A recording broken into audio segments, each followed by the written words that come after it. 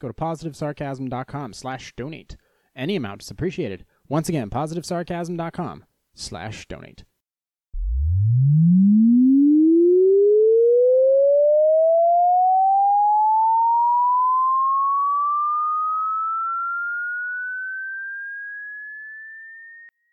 It's all Donald Trump's fault. Everything that happened from the moment your alarm clock failed to go off, to when Alexa forgot to scramble your vegan egg whites, to when Starbucks failed to whip the foam on your unaffordable latte. All his fault. From the moment your weak-ass parents failed to fill up your gas tank, making you late for your pointless internship for the 5th time, so you had to stay late, and miss your follow-up med check visit with Dr. Feelgood, so now they won't refill your prescription of lorazepam. Donnie's fault. It's easy to blame a notorious real estate con man when he shines a spotlight on our den of thieves, also known as Congress. So when the fast food eating fat fuck catches the Wuhan virus, CNN, COVID News Network, wished for his death. Instead, the doctors filled him full of vitamin D ball, or whatever the fuck, and sent him off to steal more gold coins from Sonic the Hedgehog. Amazing that China's managed to genocide over 1 million Uyghur Muslims with IUDs, make democracy in Hong Kong disappear in under 1 year. But when it comes to America's former fuckboy, they just can't seem to get the lethal dosage right. I'm sure there's a math joke in here somewhere. When we stopped blaming God for our problems, we started blaming our parents. When we stopped blaming our parents, we started blaming our politicians. Fast forward to now, we are blaming our neighbors. In the hood, they call that being a hater. Pardon my whiteness. Saw that verbiage on an episode of Chappelle's Show. Blue's Clues, stupid.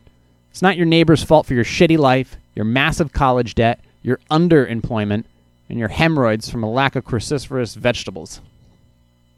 It's never wise to root for politicians like they give you points in a congressional fantasy league, leaving you less time to focus on your tick-tocking tweener daughter as she cosplays up her followers between the ages of 42 and 57, with another questionable post to wax their helmets too.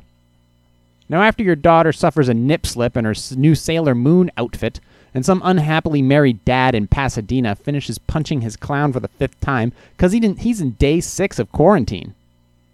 All that data is then shoved through a giant coaxial cable and sent off to a state fusion center, where this information is processed through an algorithm created by a programming team comprised of diversity-hired dumbasses, and due to a programming error, Sailor Moon is now classified as a domestic terrorist and banned from all commercial airline flights, so she won't be visiting Grandma in Westchester anytime soon.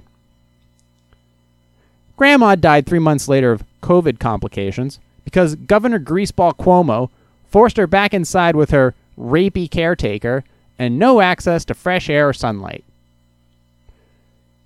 As my ever-increasing antisocial anxiety begins to fray on the edges of my sanity, I will leave you with these final words.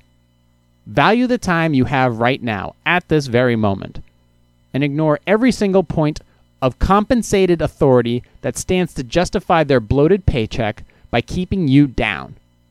Because this freedom of individuality train doesn't seem to be arriving safely at the station. It's about ready to derail and take the entire country with it. All because you decided to blame that one person that wasn't in the mirror. Have a great day.